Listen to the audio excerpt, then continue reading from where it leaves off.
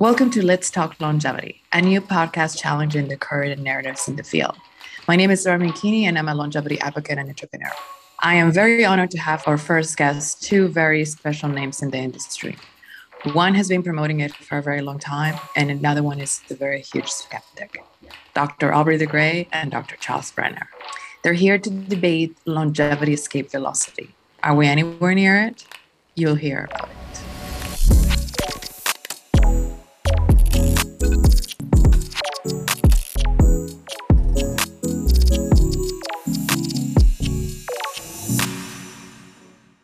So, welcome to the first episode of Let's Talk Longevity. My name is Sarah Minkini. I'm a longevity advocate and a longevity entrepreneur, and I'm currently building my Ikigai, a discovery and recommendation platform for what else? Longevity. To launch this podcast, we have two very special guests. One of them has been promoting longevity for a long time, and the other one is a skeptic. To help me introduce them, I'm going to pass this to my co-hosts, Janae and Mia. All right. Thanks, Laura. Hello, everyone. My name is Junaid Mian, and I'm a pharmacist, an entrepreneur, and an investor.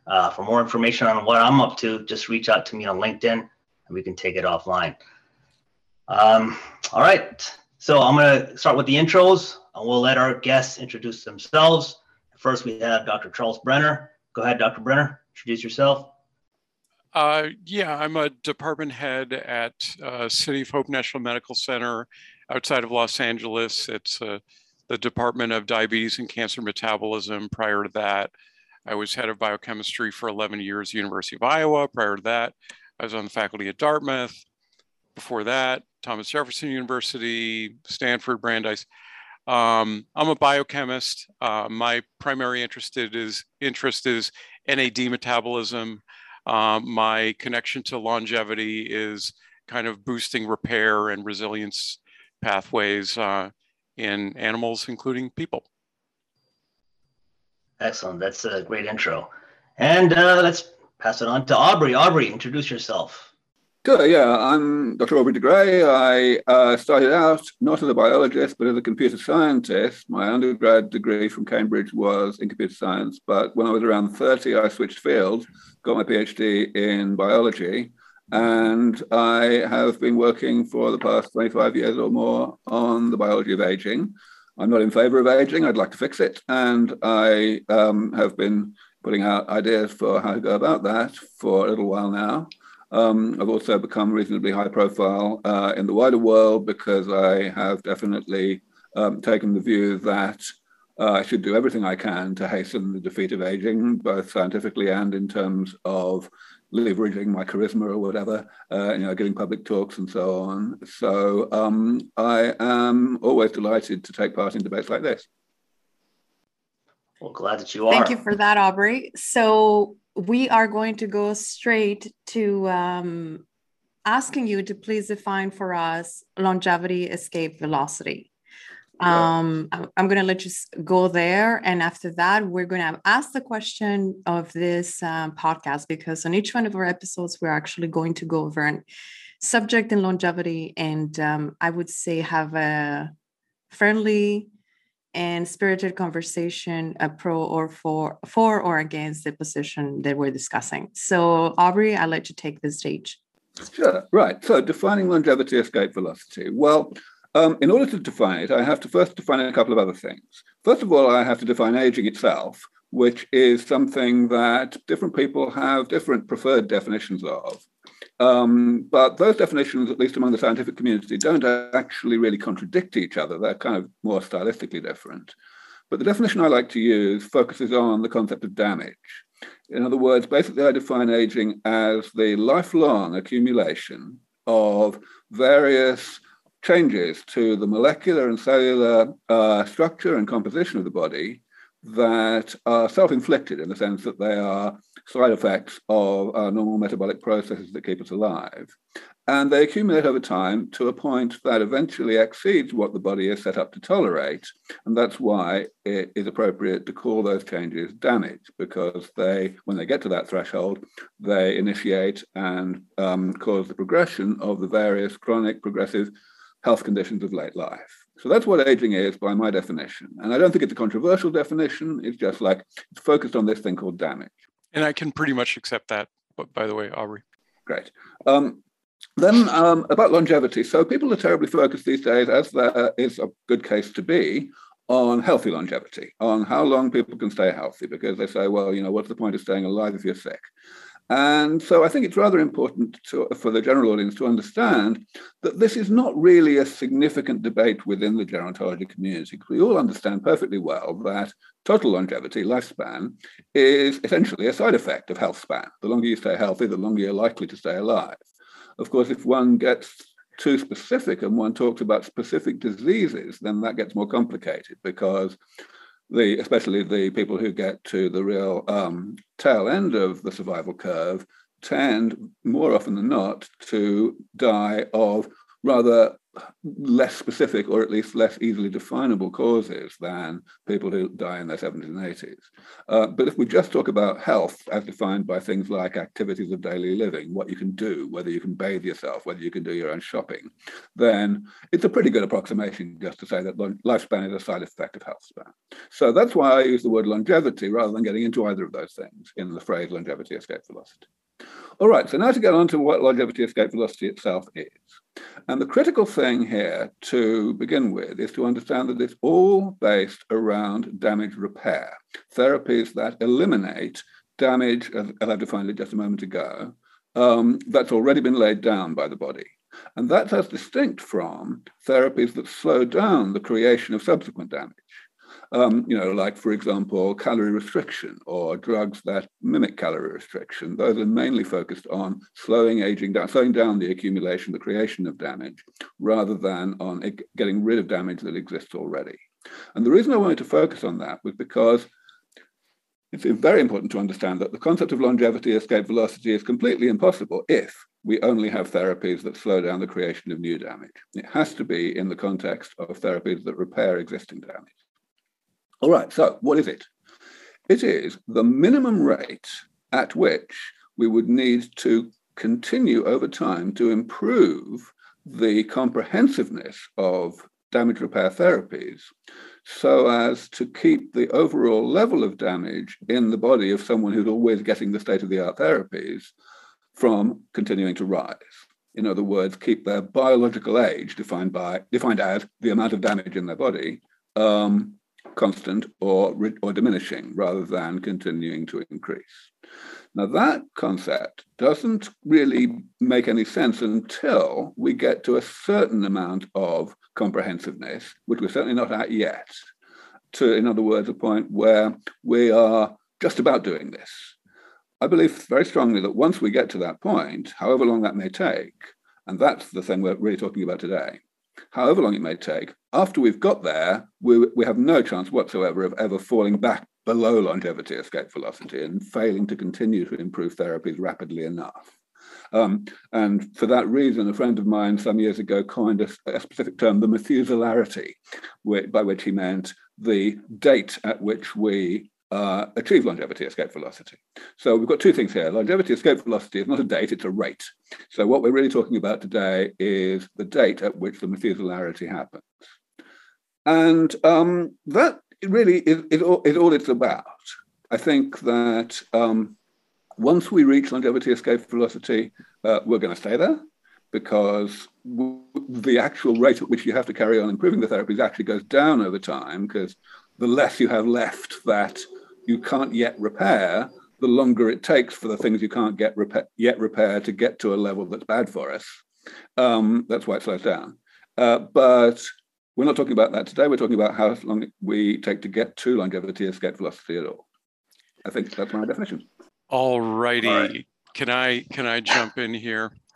Okay. Yeah, you're chomping at the bit there, Charles. Go for it. So I think that basically Aubrey's presenting science fiction. And the premise that he's presenting is that there are 7 kinds of damage that cause aging. He enumerated them in the year 2000. And the premise is that if you can repair one or more of these types of aging at a time, you're buying yourself some lifespan extension, and that allows you. That is what you said. I've listened to your lectures, and that that repairing some of the ongoing damage, and it doesn't even have to be 100% repair, will extend lifespan, and that gives you the time to do more technology to address more types of damage.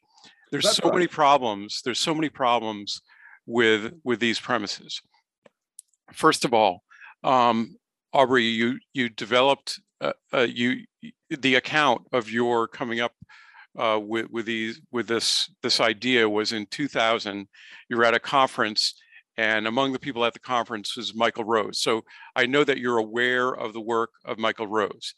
By the year 1991, we all understood that animals have gene sets that define their maximal lifespans. And in fact, the work of Michael Rose, and you're a fly person by training, showed that the gene sets are there to support reproduction. So you've got to have the musculature, the brain, the respiratory system, the circulatory system, the immune system to successfully function as a male or a female fly in order to produce more flies. Same thing for naked mole rats, which live a long time, or mice that live a short time, or human beings that live 80 to maybe 120 years. There's a gene set that supports all of our systems.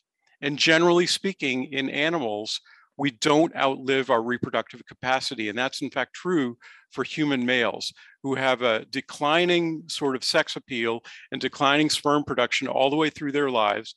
Human females are different, actually, have a very unique property of outliving their reproductive capacity. And that's because we understand that grandmothers are so important. But there's no evidence, you can't bring any evidence that if you were to address one type of damage that you would extend lifespan. You haven't done that in any animal. And I'll give you an opportunity to, I've got plenty more critiques, but I'll give you an opportunity to respond to that. Sure, thank you. So where I said you got my position wrong, just in one detail, early on in what you just said. You said that I said that we could achieve longevity escape velocity by repairing one or two or so of the 7 things, and then we'd buy enough time to repair the next one. So I've never said that. What I've said is that we do absolutely have to repair all of them fairly well in order to get to longevity escape velocity. What is your evidence that repairing some number of them would extend lifespan when lifespan maxima are genetically determined? So I'll come to that in a moment. But I just want to emphasize that we do have to repair all of them somewhat. We can't get away with leaving any of them completely. You're making it really hard for yourself now, because I was giving you, the benefit of you're only needing to repair, for example, intracellular junk. So for listeners that you may or may not want to list all 7, but intracellular junk is one of the types of damage. And you've proposed that you're going to develop enzymes that are going to detoxify the intracellular junk. Vadim Gladyshev explained to you that you can't even catalog all the types of intracellular junk. You're not dealing with unknowns, right? You're only dealing with the things that you know about, and you have literally no strategy to introduce these enzymes into all of the cells of a human body. You can't even do it in all of the cells of a worm or a fly. So, and you have no technology that would allow you to introduce these genetic constructs into all cells. What are your approaches going to be that to express them, especially in non-dividing cells? What are your approaches going to be to not tick off the innate immune system or the acquired immune system just in dealing with this one type of damage? So first of all, thank you for noticing that I'm making it hard for myself. I know that a lot of the debates that you have these days are with people whom you accuse of oversimplifying or hyping things, and with some reason. That's something that I am very seldom accused of, so thank you for noticing. You said that it's going to get easier as you start which is wait, Charles. Let's let Aubrey finish. Let's let Aubrey finish his point. It's going to get easier after we reach longevity escape velocity. Getting to longevity escape velocity is what we're talking about today. Since we're not going to approach longevity escape velocity, then it sort of doesn't matter. But anyway, tell me. All right, so let's not jump around too much. First of all, I want to come back to something that you said in your previous answer, which was about the existence of some natural, genetically defined maximum lifespan. Yes. It's an important point that a lot of people get wrong, and I think you're getting it wrong. The genetically defined lifespan is certainly a thing, but it's a thing in the absence of medicine. Especially it's in the absence of damage repair medicine, rejuvenation medicine. There isn't damage repair medicine, right. Aubrey. That's right, there isn't. But that doesn't say that there never will be. The debate today is about the future. So the whole point here is that, yes, of course, there are genes that we have that define our metabolic processes. And the way I like to describe aging is it consists of, the accumulation of damage happens because of the gaps in our inbuilt, genetically decoded anti-aging machinery. Essentially, one could say that the reason we live longer than mice is because they have bigger gaps in their anti-aging machinery. So I wouldn't say that. I would say we live longer than mice because our habitat is such that we reproduce from the ages of 15 to 50. And so we have to have organ systems that function well into the 5th decade and that have or they're examples of all of our organ systems functioning into the 12th decade, but there's no examples of our organ systems functioning into the 13th decade because we've lost our reproductive capacity so many decades earlier. That's not the reason. That is a mistake. The idea, the idea that we would have our lifetime would be defined by our reproductive lifespan makes the incorrect assumption that our reproductive lifespan is something that can't be modulated by evolution, which is obviously nonsense. We can talk about the work of Michael Rose. I'm very prepared to. Very well. Of course, if you postpone reproduction effectively by essentially discarding the fruit flies that were born to young mothers, which is the way that he's got yes, then absolutely you're going to select for flies that live longer in order to live longer. Absolutely. But the two things evolve in tandem, and they both evolve because of the environment. In, of course, Michael's case, the environment was this artificial business of not allowing the flies to have any offspring when they were young. Right. But in the wild, it's extrinsic mortality, it's predation and hypothermia and starvation. Correct. So reproductive lifespan and reproductive aging and every other part of aging both evolve in response to extrinsic mortality. It's not that the rest of aging happens because of reproductive aging. However, I was not talking, when I said why we age, I wasn't talking about the evolutionary reason why we age. I was talking about the metabolic reason. Namely, we age because of anti-aging machinery that we don't have. In other words, if you've got a wider range of enzymes that break down stuff in the life. We could say shit happens, right? We could say that, for example, reactive oxygen species occur, right, due to imprecise electron transfer, et cetera. Sure, absolutely. So shit happens, and we've got machinery to repair this stuff before it accumulates. So, for example, DNA damage repair machinery to get rid of pre-mutagenic lesions before they become mutations. And longer-lived organisms have a wider arsenal of such machinery. If it's agree. So that is what I mean by having fewer gaps or smaller. Yes, gaps. but you have no evidence that if you can remove these types of damage, that any animal will live longer. So I am starting from the very simple principle, which sounds abstract, but that doesn't mean it's wrong, that the human body, or any organism for that matter, is a machine, and thus that its function, including its quality of function, its health, shall we say, is defined by its structure. both molecular and cellular and higher level structure. I'm with you.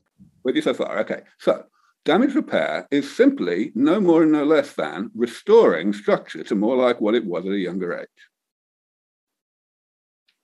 Okay, so let's take that analogy for people. All right, so let's say that there's a very nice car that has been engineered to drive 120,000 miles, and it has 10 different organ systems, or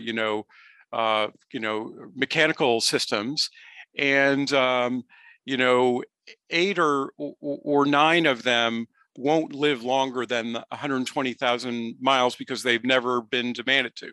So the seats will, let's say, last longer than 120,000 miles, but the tires won't, the paint won't, the transmission won't, the engine block won't, et cetera, et cetera, et cetera. So you're positing that you have a way to fix the paint, right? So you're going to come in and you're going to fix the paint.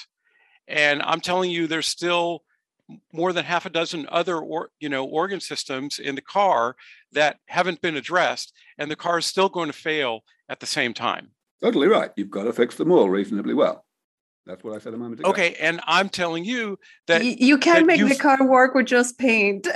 Right. We all know. I think Charles. I think the oil change would be a better metaphor than the paint. No, I think the oil change would be better. It doesn't matter because Aubrey doesn't have a way to express these enzymes in all of the cells. He's never done it in a worm, never mind in a human. Vadim Gladyshev explained to you that the most effective way of getting rid of damage is in dividing cells, because dividing cells will dilute away these things. But we have long-lived cells like neurons that are not dividing. Right. You can't introduce genetic constructs into cells. And so you're out there telling people that you came up with the 7, cause of aging 22 years ago, and the only reason why you didn't make more progress was money. And now you have all this money, and you're telling people it's a solved problem now, but you haven't done any of the things that you need to do to turn this into a viable project. Well, first of all, Charles, don't hype your position. I'm not saying anything about what we can do now. I'm saying we have a 50-50 chance of getting to longevity escape velocity 15 years from now. And I'm saying you don't. That's right. I know you are. But don't say that I'm saying we've already got there, which is what you just said. Okay. So, all right. So since you're focusing for the moment on molecular waste products inside cells, intracellular junk, let's focus on that a little more. So the work that we chose to start doing maybe 10 or 15 years ago on that was on what I regard as the 2 easiest types of such junk. And they were easiest because they constituted very, very high proportion of the relevant intracellular material in the relevant cell types, and because they were molecularly defined in a specific way. So the 2 cases were oxidized cholesterol, specifically 7-ketocholesterol, in arterial macrophages, which is basically what turns them into foam cells at the beginning of the process of atherosclerosis. And the other one was a family of chemicals called bisretinoids, especially one called A2E, which is a derivative of vitamin A, and it constitutes most of the lysosomal garbage in retinal pigmented epithelial cells. Do you have an animal model in which detoxification of these compounds extends lifespan? Of course not. But the whole point of the classification of the many, many types of... So you have a non-falsifiable hypothesis, Aubrey. No, not at all, Charles. Let me finish. The whole point of the classification of the many types of damage that accumulate in the body, the many examples of damage, into this manageable number of categories, these 7 categories, is because of the corresponding damage repair modalities that are... Which you just told me you can't test. That are foreseeable, even if they're not there yet. See, a lot of what I'm hearing here, Charles, is that you're addressing this technological question as a basic scientist. not as someone who wants to manipulate nature, but as someone who wants to understand nature and is terribly fixated on the fact that we understand nature so little. Technologists don't think that way. They think about how to sidestep their ignorance and use what we already know, even quite well. Absolutely. So how are you going to introduce these constructs into human beings? So let me go on. So the first approach that we had, since it was the eye, was just gene therapy. You can, and most gene therapy trials that are currently going on in the clinic these days, of course, are in the eye because it's hardly got an immune system at all, and so it's rather easier to do it. And there are models of accelerated macular degeneration. You may have heard of a disease called Stargardt's disease. There are genetic models of it in mice as well. And we worked on that. It was slow progress for a good few years, but eventually we spun it out as a startup company, which has taken it quite a long way forward in mice. And I'm told that results are quite promising, but it's still early days. We're still a few years away from clinical trials for sure.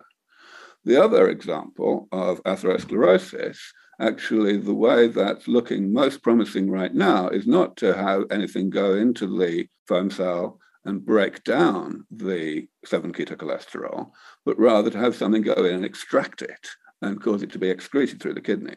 So there's a... You know that most ideas don't work? Of course I do. But that idea is definitely moving forward quite well now. So the fact that most ideas don't work simply means we have to try a lot of ideas before things do work. That's not exactly something I'm going to dispute. Okay, I'm going to ask you to defend with evidence the idea that after you address one type of damage, that it's going to be easier for you to extend lifespan with another thing, as opposed to harder. Because if people are living to, let's say, 90, and now you have a way to get them to live to 95, which by the way, you don't, but let's say you do, you think that getting them the next 5 years or getting closer to 120 is going to be easier. And I say that all evidence says it's going to be harder.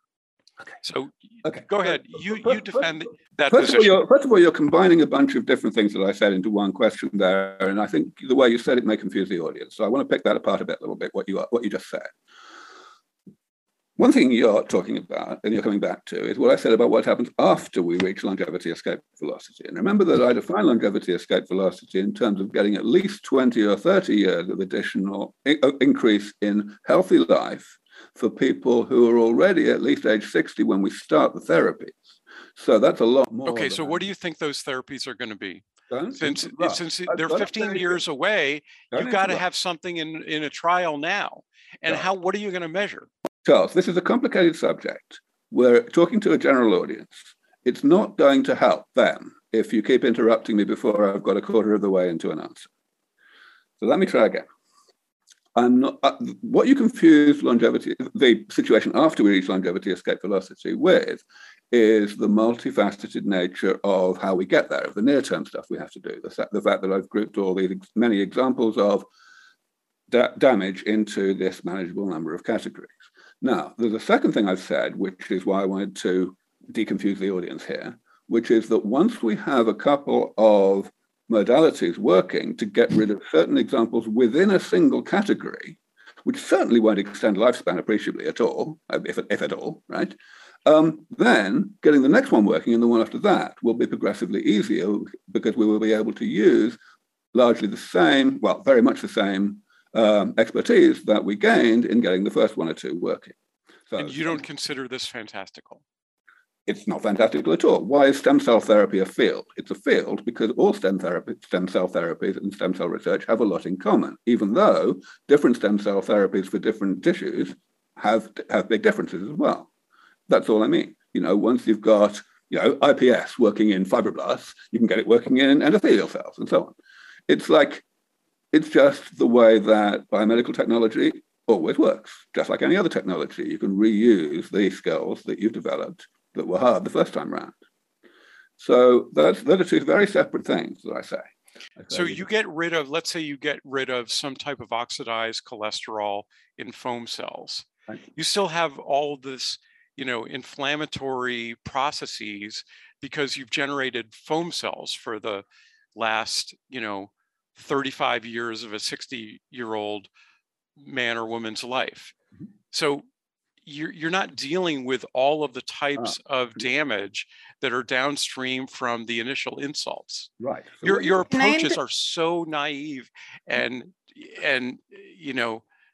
Charles, can I interject here quickly? Let's just say that I'm the general audience. I don't understand science. I'm not for longevity. I'm just coming across this podcast and hear you guys discussing this. So my take is that, Charles, as a scientist, you're saying we don't know enough. And once we fix one thing, how are you going to fix the other thing in the biology of your body? Because it's very complicated. It's one of the things I'm saying. Yes. Yeah, right.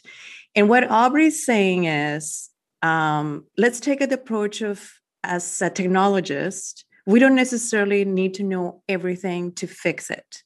Is that correct, Aubrey? That is correct. But actually, Charles said something very useful just before you interject, which I want to come on to, which was about what happens if we succeed in removing the oxidized cholesterol. He's saying, well, hang on, the oxidized cholesterol did a lot of damage. That damage is still there, all the inflammation and all that kind of stuff. But what we need to take into account in evaluating that situation is the fact that we've already got all of this wonderful machinery that already exists in the body for repairing stuff. So in the same way that inflammation exists because it's good for us, because it gets rid of bacteria and so on, even though it does a lot of collateral damage, the fact is we have it because we already have machinery for repairing that collateral damage once the infection has gone away. The reason why inflammation is such a huge problem in aging is because it is misapplied by the body to things that are not bacteria and that cannot be got rid of. But when we do get rid of them, remember, you've got the reason why atherosclerotic plaques grow over time is because you've constantly got a steady stream of new macrophages coming in, trying to, new monocytes, and then they turn into macrophages, trying to fix the problem, but becoming part of the problem because they too are unable to process. Okay, Aubrey, you said that you were going to use gene therapy, for example, as some of the... So in this case, you don't even need in vivo gene therapy. In this case, you can genetically engineer your HSCs in cell culture, make your monocytes, inject the monocytes that have already got the genetic wherewithal to break down oxidized cholesterol, for example. Okay, so you're gonna do some type of autologous cell therapy, right? So you're an MD, I'm the patient, and you take some of my cells, juice them up in the lab, and then reintroduce them. But other things that's certainly not going to work for we started with intracellular junk, right? Intracellular junk is inside cells, right? So macrophages. How many cells do I have? 40 trillion or something like that. And and how many cells does a worm have? 1,000, right? So why don't you go into a worm and show me that you can introduce your constructs into all of the worm cells and extend worm lifespan, or do something that we can measure in a worm? You see, again, you're focusing so much on extending lifespan. That is the ultimate consequence of doing a lot of things, each one of which is difficult. If you so you don't have an assay. That's why that's why this isn't going to work, Aubrey. Assays. The assays are just not lifespan. So, for example, we have an assay for the removal by immune therapy of. But it's amyloid. Only your premise that is an important cause of aging. You don't have a way to test whether that is an important cause of aging unless I come back again to the fact that the body is a machine and therefore its function is determined by its structure. Now, it certainly may very well be that if we fix 100 or 1,000 things in the body and take them back to something like how they were at a more youthful adult age, but there's another 1,000 that we don't fix, that we will have no effect. It is entirely possible. It may be that we do fix some things that don't matter. So what? Yes. If we fix. So let me just interject for a second. So Aubrey, I'm going to come to your. You don't need my help, but so Charles, getting back to the topic. So Aubrey's saying about 15 years before we hit the beginning of LEV, right? So are you saying that it might take 20, 25, or never? He will never. I don't.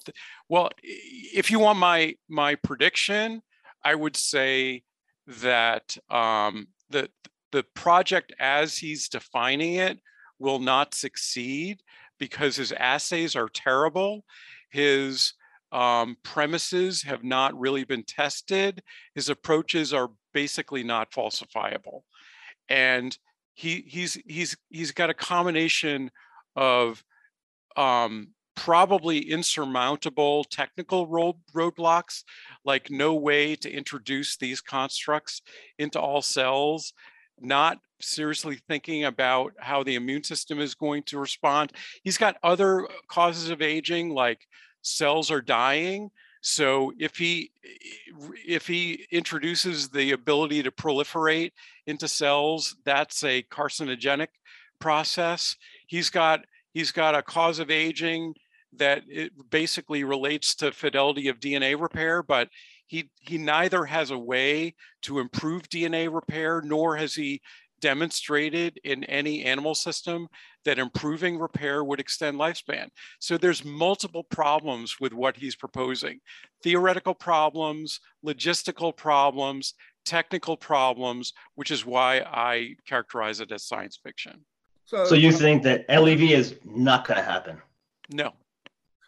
Okay, so maybe here's a little tip. Why don't you guys join forces? I do what I do. I mean, I'm interested. I'm actually very interested in repair, right? So if I didn't see among the Aubrey's 7 causes of aging a loss of repair capacity, which is a fundamental feature of aging and probably a fundamental cause of aging.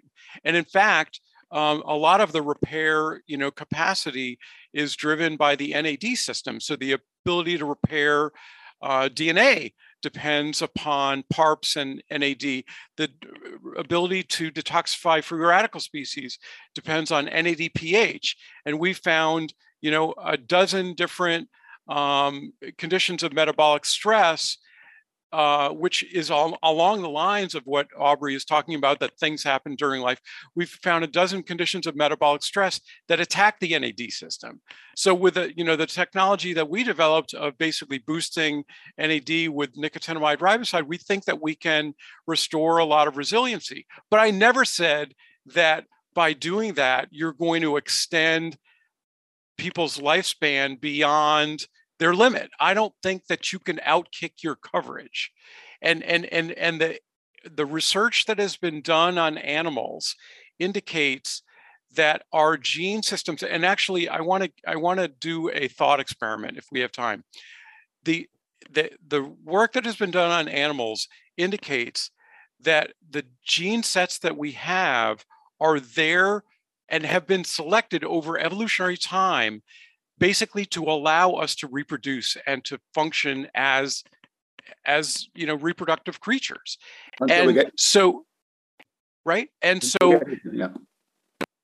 Say again, Aubrey. Until we get eaten. Until we get eaten, right? And because of mutagenesis, it's not great for the species for super old males or super old females to be reproductively, successful, because there'd be a lot more mutagenesis. So the young animals generally have the most power and sex appeal and all of that stuff. And we know that, And the auto, analogy is kind of reasonable, because Aubrey basically admits that if you address, only a few of the fundamental types of aging and you don't address all of them, you're going to die of a different thing. So, I don't think that there is a practical way for him to succeed. I just do not think so. So I'm actually quite pleasantly surprised, Charles, that you like the car analogy, because a lot of biologists don't. And I use it quite a bit. What I'd like to ask you, Charles, is since we obviously have cars driving around right now that are 100 years old and working just as well as when they were built, even though their warranty period was like 10 or 15 years, how long they were designed to work for, Why do you feel that the same thing should not be possible in the because living things are much more complicated than cars. Okay, With a car, you can build it from scratch. You can rebuild any component, and yes, I think that we could effectively make cars immortal if you might end up with not any molecules from the original car, right? Because you might have had to replace everything, but you could keep a car, going in that way. But you can't do that with a living being. And so I have obviously discussed this analogy with biologists many times over the years, and there are two things that I point out here that I think are invalidations of the analogy. One of them is the one you just gave, the fact that the human body is so much more complex. Of course it is. That's, to my mind, simply the reason why we haven't got to longevity escape velocity yet, whereas we've got to it with cars rather a long time ago. I will agree with that. Right. But the second one is also very important, which is that a huge amount of the complexity that we have and that cars do not is working with us, not against us. In other words, it is this inbuilt anti-aging machinery, the regenerative machinery. Sort of, yep. Yeah. So that means that in a sense, if we were more like cars in the sense of not having such machinery, our job would be harder than it actually is. Okay, true and false. So true is that animals, living things, living things. So here's I used to teach undergraduates. So they've just come over the river from the other side of Iowa City, where they took, some chemistry and some physics, right? And so I stand up in front of them and I say, biology only has two laws. I mean, you just saw this periodic table in chemistry, and you saw, enumerated laws of thermodynamics. And then biology just looks like, a menagerie of different examples, everything working in a different way.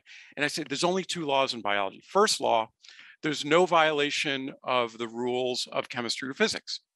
Second law, things are the way they are because they're encoded in DNA and they're subject to selection, right? So if an organism grows at 50 degrees, C, which is hot, it's because all of the enzymes have to work at that temperature, and they came up with a solution through evolutionary time where they can do that. That's why they do that, and they don't violate any physics or chemistry, right?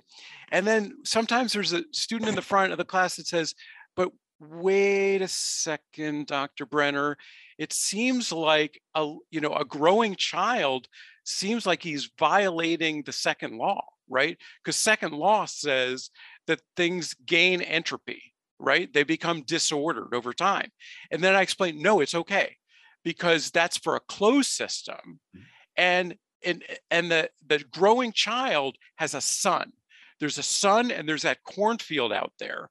The sun is growing the corn, and then the kid is either eating the corn or is eating the animals that ate the corn. So he has energy entering the system. And as you and I both know, is using a lot of that energy for repair processes.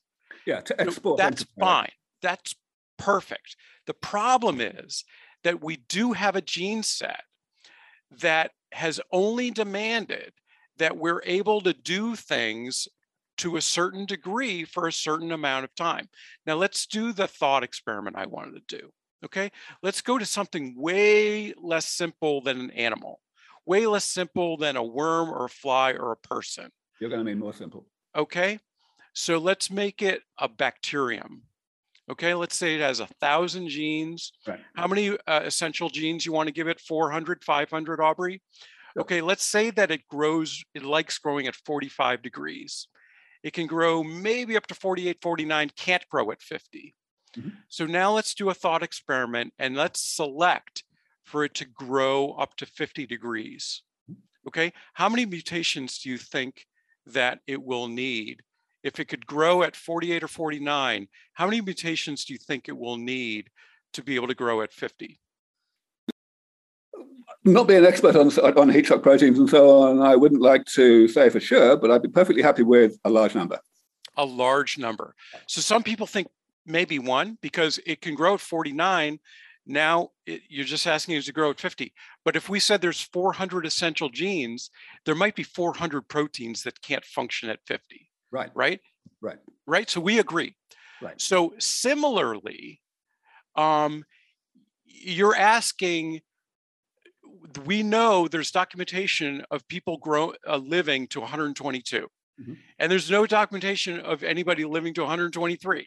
Right. And growing and living between 105 and 120 is extremely rare. Mm-hmm. So basically, the gene set has never been demanded mm-hmm.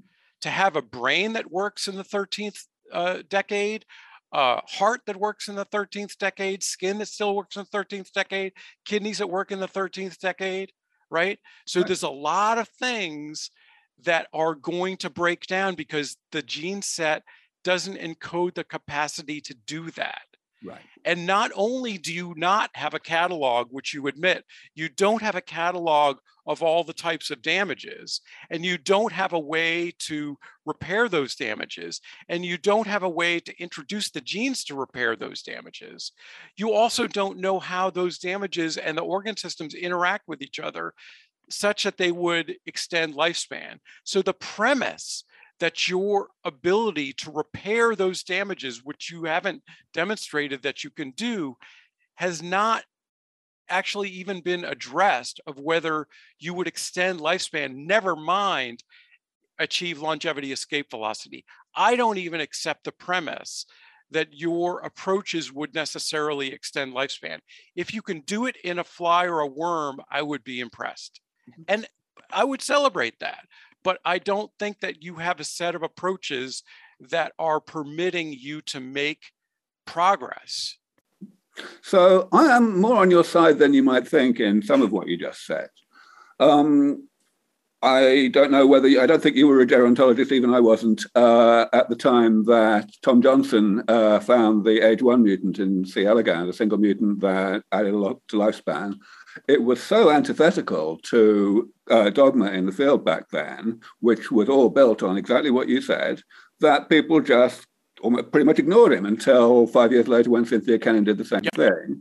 And then, you couldn't ignore it anymore. Right. But after then, it seems to me that the field has rather indecently embraced that, simply by essentially trying to pretend that it somehow invalidates the previous dogma, when I don't think it does. No, it doesn't.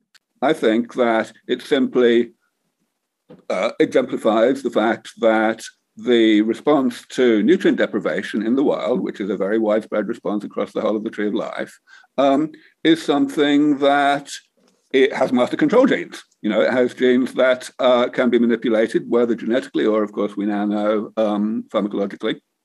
And that's really, not so sure about the pharmacologically, but it's getting, I might want to argue about rapamycin. Not really sure even there. The point is that we are simply exploiting something that's already in our genes.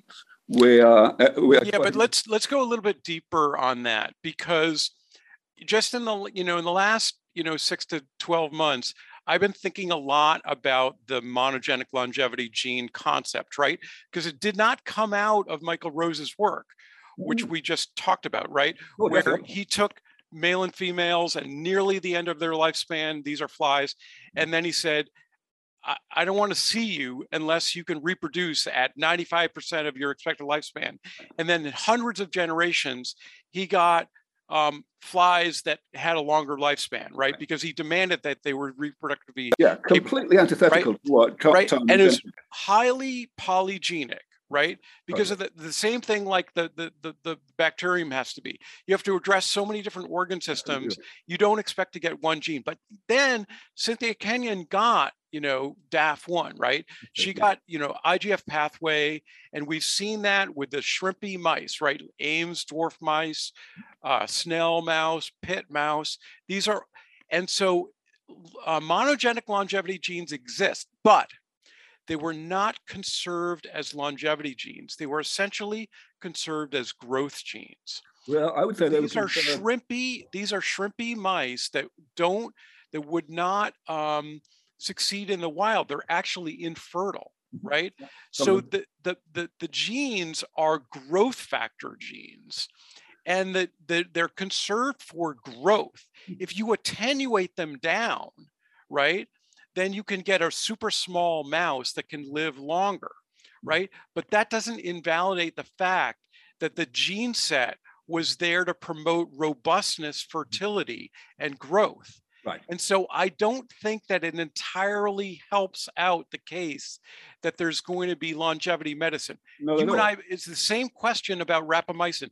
Maybe rapamycin will tone down the kind of growth factor signaling anabolic protein synthesis pathway, but all of the evidence indicates that you need to maintain your muscle mass to dispose of glucose as you age. So I'm not volunteering to take rapamycin, although I'm very interested in what the dog, experiments show. But I am actually going to start taking it too. I have a question, Aubrey, before we go, just quickly. No, I really deal with this because I think it's important for the audience to understand that I am entirely on Charles's side on this one. That there is no way in God's name that we will be able to make large improvements in human lifespan, or even double a mouse lifespan, by single gene interventions. All we can do is, I think actually most of it is around calorie restriction. Essentially that, when there's not much food around, it makes sense to hunker down rather than reproduce. So, most of the phenomena that we see across species in calorie restriction experiments can be explained by that.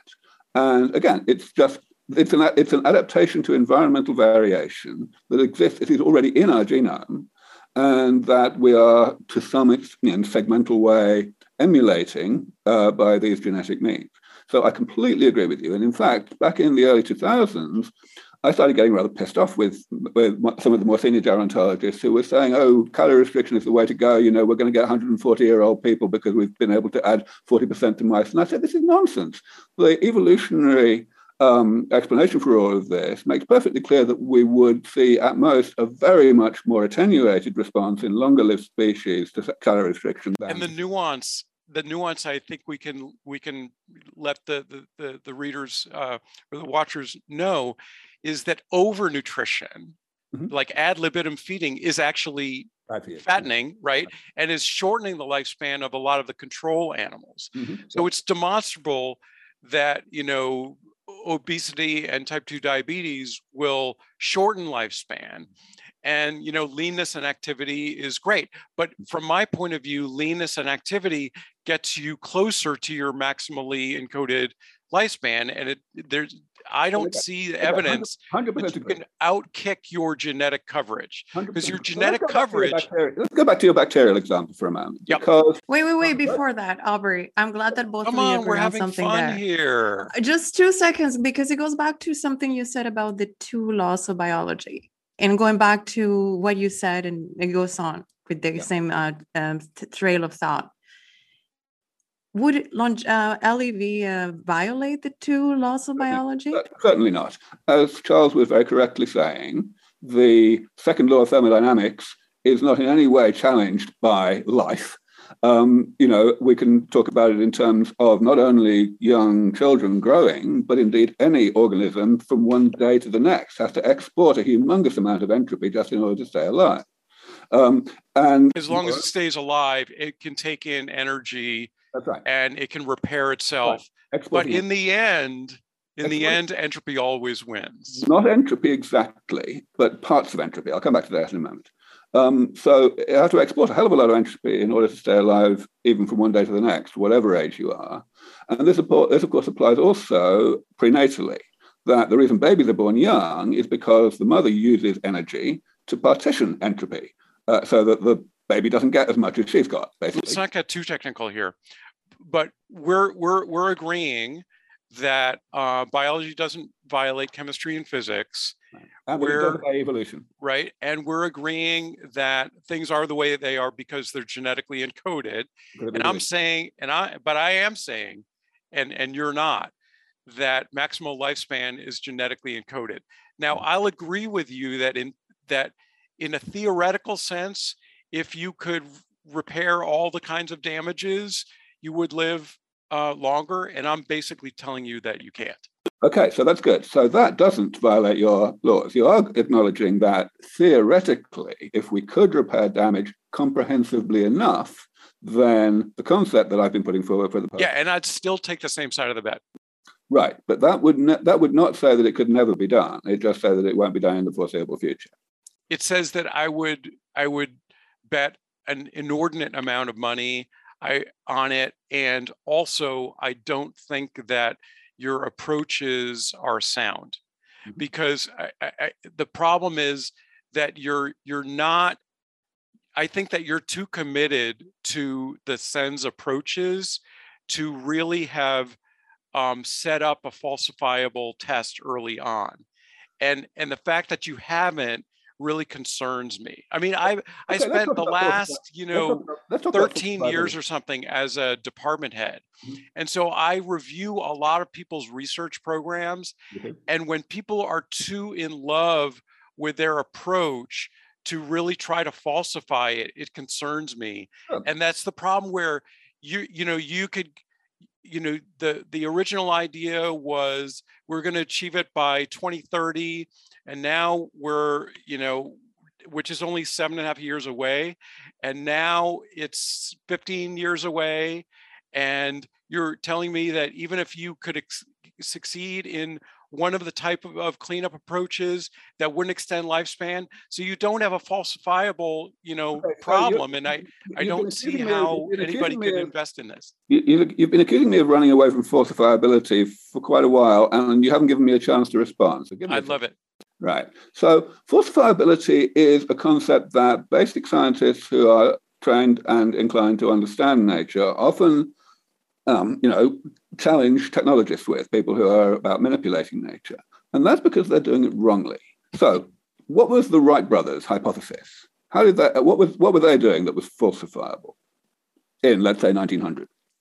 They were testing the hypothesis that they could apply counterforces to the force of gravity. They weren't denying gravity, right? But they were testing the hypothesis that if they could build a machine that would blow air in a particular way with a particular type of wing, that they could achieve lift. So it was, in fact, a falsifiable hypothesis. Exactly, but it wasn't a falsifiable hypothesis involving an entire aeroplane getting off the ground.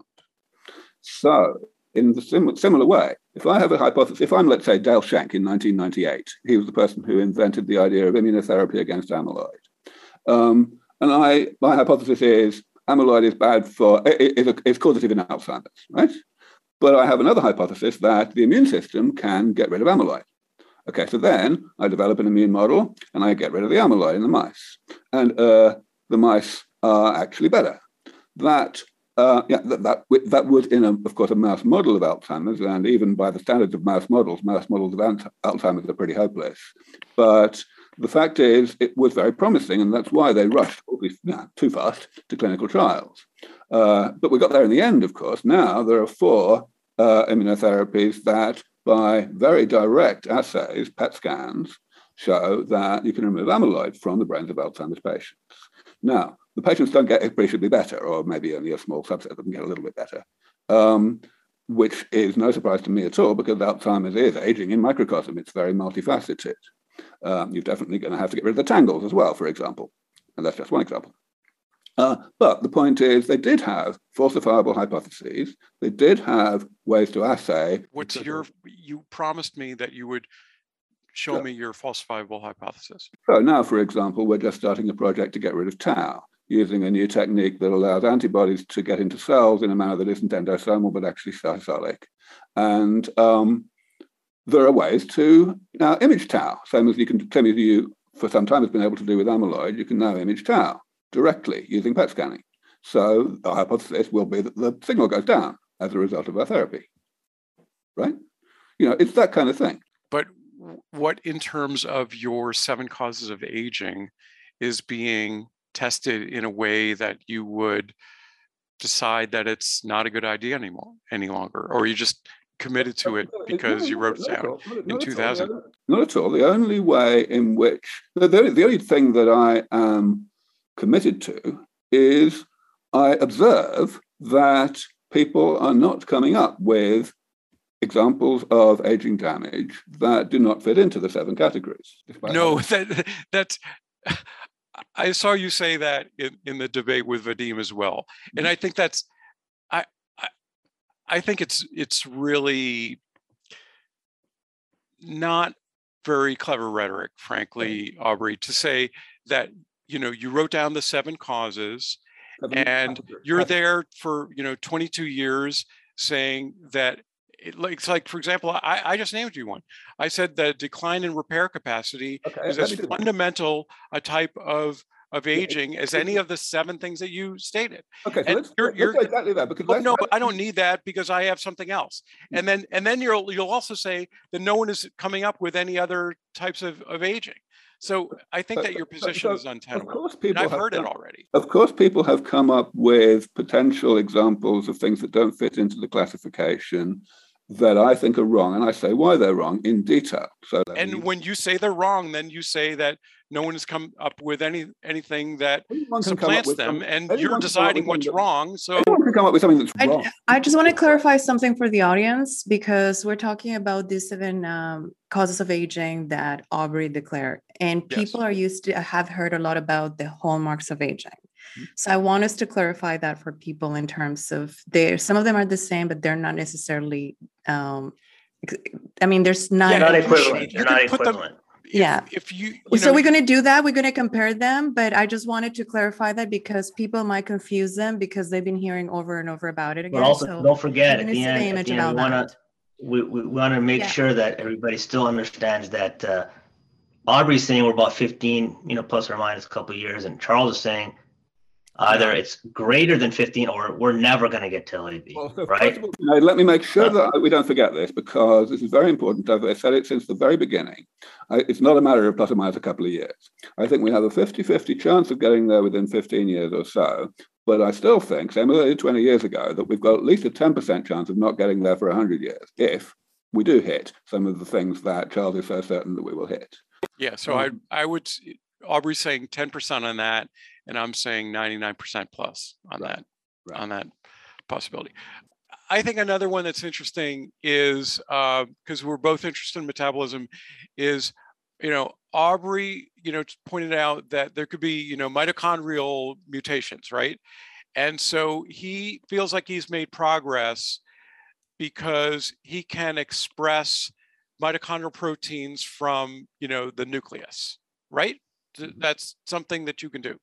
Right. So let's say I accept the premise that mitochondrial, and rule 2, right, of biology, everything is encoded, and mitochondria are incredibly important in energy generation as well as biosynthetic reactions, detoxification. So mitochondrial damage is bad. Mitochondrial, mutations are bad, and Aubrey can now, in model systems, he can express mitochondrial genes from the nucleus. Okay, good. Okay, right. Now here's a question for you. So you have an old person. Person is 40, 50, 60, 70, 80 years old. They have declining mitochondrial function, and now you have a way to express some mitochondrial genes from the nucleus. But guess what? The person's got 40 trillion cells. You don't know which cells have, declining mitochondria. By the way, declining mitochondria lead to apoptosis. So you're getting loss of cells. You're getting inflammatory reactions. Mitochondria are circulating around the body, kicking off innate immune response. You have a mess. So how does even the expression of mitochondrial genes from the nucleus help you at all? So you said a couple of things there that didn't add up. First of all, you were talking about apoptosis. If a cell dies, then we don't want to express mitochondria from it. It's gone. We want to replace the cell with cell division or stem cell therapy. Okay. So it's not part of the therapy at all. So okay. then similarly, you just talked about mitochondria circulating and causing the innate immune system to get unhappy. What's that got to do with it? We're not going to put whole engineered mitochondria into the bloodstream naked. Okay, so you said that, you know, one of the great things about the 7 causes of aging, as opposed to 9 hallmarks or whatever, is that they're very actionable, right? Right. So the action from the problem of mitochondrial mutations is you're going to express things in the nuclei. And I just told you, you know, I don't see how that addresses a problem. And you're telling me, no, it doesn't address the problem. There are some aspects of the problem that you brought up that it doesn't need to address because they are addressed in other ways. Like what problem does it address then? Mainly it addresses the inflammatory, well, not inflammatory, but oxidative nature of muscle cells that have become mutant. So this is work that's gone back to the 1980s. It was the first part of aging that I got interested in the 90s. And essentially what was shown is that when mitochondria mutate, they enjoy a selective advantage. They actually are selected for in the mitochondrial turnover process that continues at a continuous rate even in postmitotic cells. And so you get entire cells or entire segments of muscle fibers being taken over by copies of the same mutant. This is a very well-established fact. And so do you have an animal in which you can repair in some manner by knowing this information? Of course not. The idea is to develop that, to put mitochondrial genes in the nucleus in a manner such that they work. In other words, the protein is imported into the mitochondria and assembled into the respiratory chain complexes and so on. But we're only a part of the way there so far. So of course we don't have an animal. But in declining muscle, you get infiltration of, you know, inflammatory cells, immune cells, and you don't even have, you know, the types of cells that are going to be capable of functioning as myocytes. Actually, even that's not true, because satellite cells have been introduced into muscle successfully in model organisms, in mice.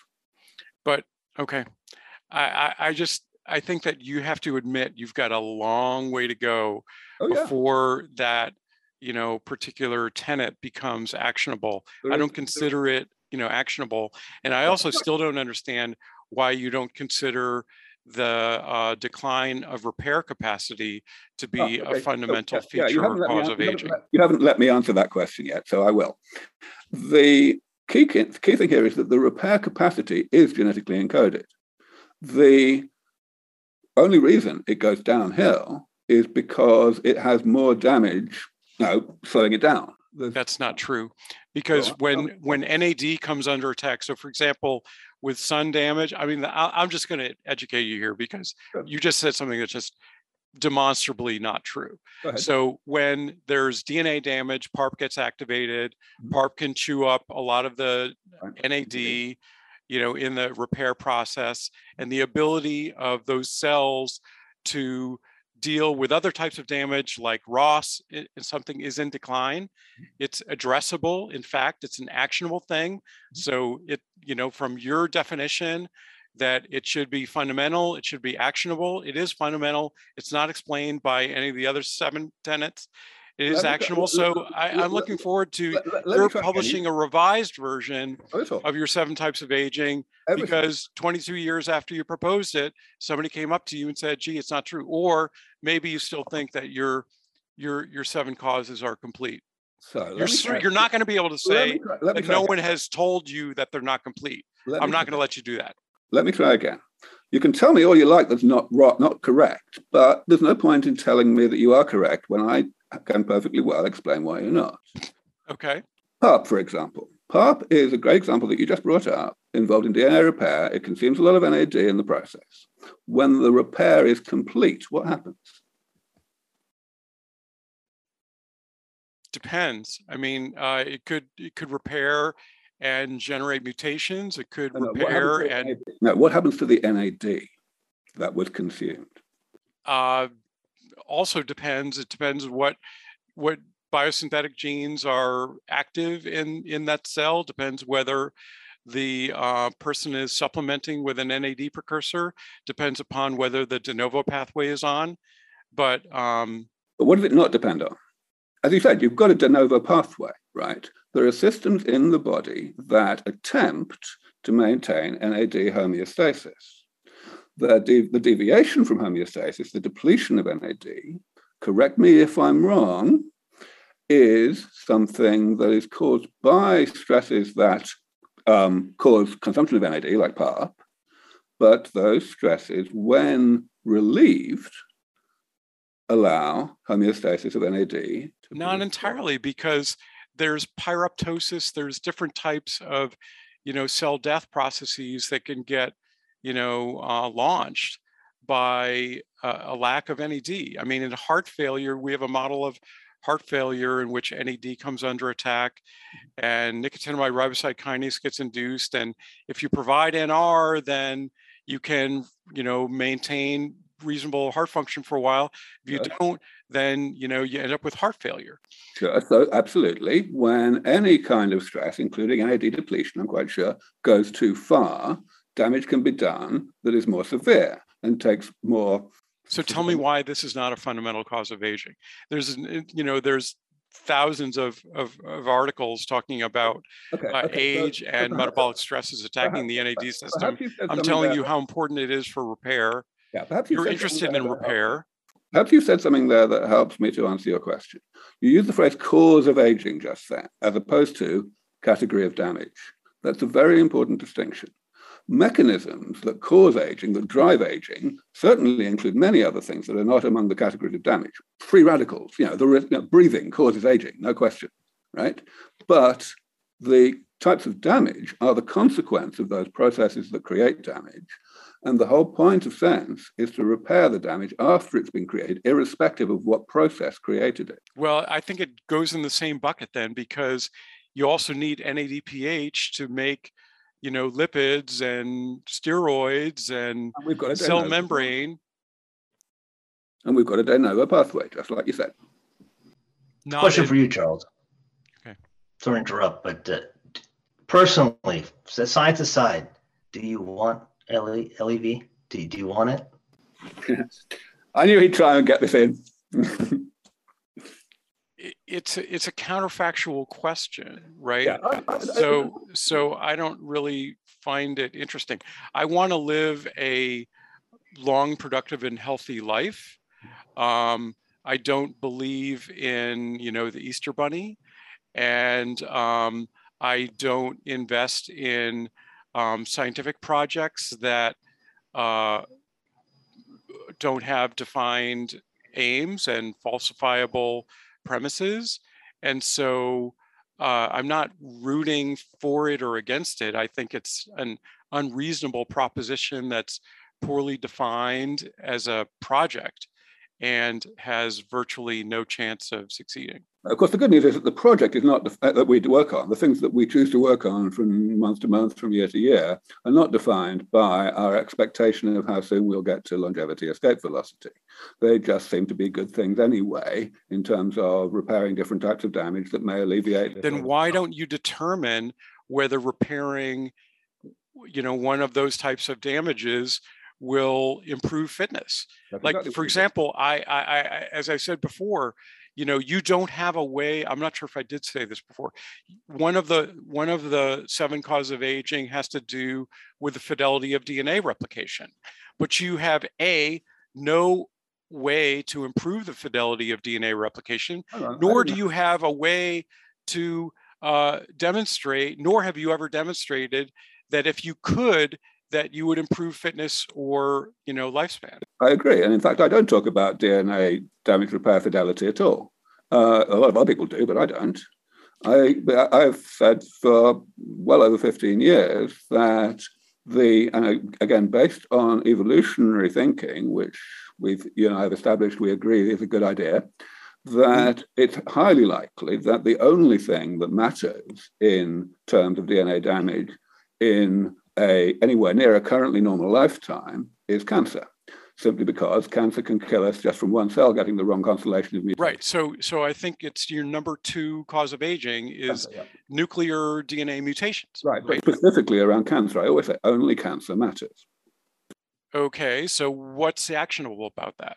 So this is actually an interesting one, because Originally, the approach that I proposed for eliminating cancer much more comprehensively than anyone had ever been able to do or is able to do even now was an extremely elaborate and ambitious one, far more elaborate and ambitious than any of the other things I want to do.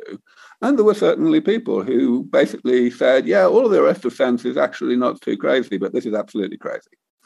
And, it was really hard, but it's not really clear that that's true anymore. We now have a drug that wasn't developed by us. It was developed by a very distinguished group in Dallas, Jerry Shea's group, that basically kills cells that express high levels of telomerase, just kills them quickly, not by telomere shortening, but by telomere disruption. And it's got a very good dose response because non-cancer cells, even stem cells in the blood, for example, express such trace levels of telomerase that it doesn't mess them up. And it's going into the clinic quite soon, this drug. So, this is the kind of thing, this is kind of a second generation version of the thing that I proposed 20 years ago. These are the kinds of things that one has to be ready for. Well, look, then you didn't revise your cause of aging, because the cause of aging that I read says, nuclear DNA mutation. So now it's not actionable. Now you're not actually trying to repair. Go back 20 years, you will see that I was already saying only cancer matters. I don't see that. I don't see that targeting telomerase is going to really help as an anti-aging strategy, right? As an anti-cancer strategy. All right, so it looks like we're coming to almost an end here. So we don't know so for the audience, we got Dr. Charles Brenner's side, we've got Dr. Aubrey de Grey's side. It's up to you to decide whose side you're on. Are we getting closer to LEV, or are we not, or we're never going to get there? That's up to the audience. You decide. And I have a quick question, and maybe we'll add it or not to the podcast. But I heard an analogy recently when I was looking to cryonics, actually, that I don't know if I'm sure, Aubrey, you know him. He's at the Foresight Institute. Oh my God, his name escapes me right now. He's the director of research there, and he's working on the longevity tree.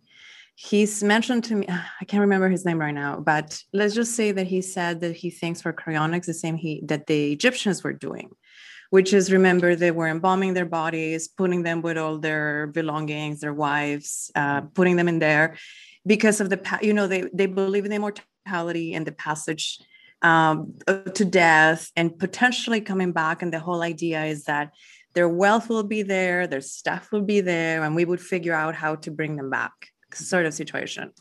So my analogy and the question in longevity, escape, velocity, or anything longevity related is, back in the 1500s, they thought they were the future or modern era, right? And Galileo was this person that was coming up with these theories that nobody believed in. This is very different because that's physics, and biology is much more complicated, it seems.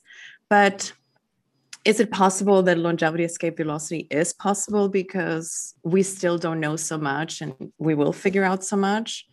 Or if we think of it, how we're like, it seems that we're in the modern times, we're not. Is there the analogy to be made that it could happen, but it also could not happen like the Egyptians? The best analogy that I like here is the analogy of powered flight, which goes both ways. So everyone often mentions that, top physicists were saying that powered flight was theoretically impossible right up until it was done. But it's also very important to remember that Leonardo da Vinci had come up with pretty plausible looking designs for powered flight 400 years earlier, and he probably didn't think they were going to take 400 years to come to fruition. So when it comes to fundamental breakthroughs, it is very difficult to come up with even remotely educated guesses for how long it's going to take. Luckily, after you've made the fundamental breakthrough, if we look across the whole history of technology, including medicine, we see rather the opposite. We see that after the fundamental breakthrough has happened, the incremental refinements of that breakthrough that improve function and performance tend to be rather rapid and rather smooth, rather predictable in time frame, just so long as public enthusiasm is there to exploit the stuff.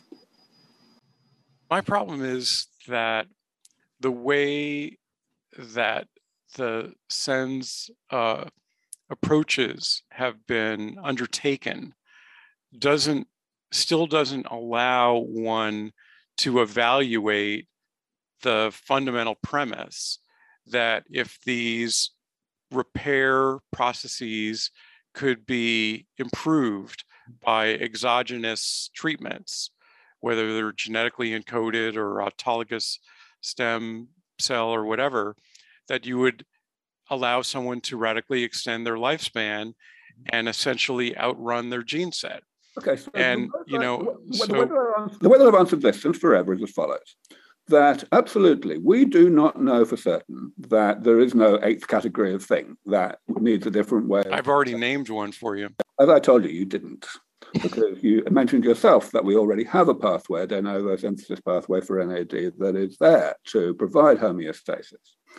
But no, I didn't say that it always works. No, of course you didn't say it always works, and nor did I. But the point is, because it exists, it gives us a zone within which there's only other stuff that we need to do. And if we're outside that zone, we need to do more serious stuff. Yeah, stem cell therapy, whatever. But the point is, it's not part of the classification because of the type of thing it is. It's a cause of aging. It's not. And so you don't see the problem with Aubrey de Grey wrote the 7 cause classification. Aubrey de Grey is the judge and jury of what is in the 7 cause classification. All other causes that are proposed will be rejected by Aubrey de Grey. Aubrey de Grey decides that it doesn't have to be falsified. And again, that's completely unfair, Charles. We've talked about falsification already. I've explained to you that everything we do is every bit as falsifiable as everything you do. And I've told you why. I told you the details of why how we falsify this or that thing. You haven't falsified things that, you've never even tested whether any of the 7 causes of aging, if addressed, would improve fitness in any animal. That's right. I remember having to write something sarcastic in about 2005 when people started saying this. You don't have to be sarcastic.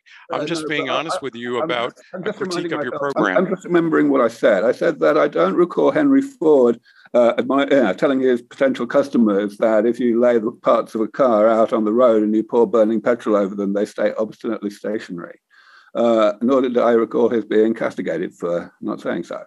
That's basically what you're saying. That no, it's not. Falsifiability ought to be, but it's not what falsifiability ought to be in technology, only in science.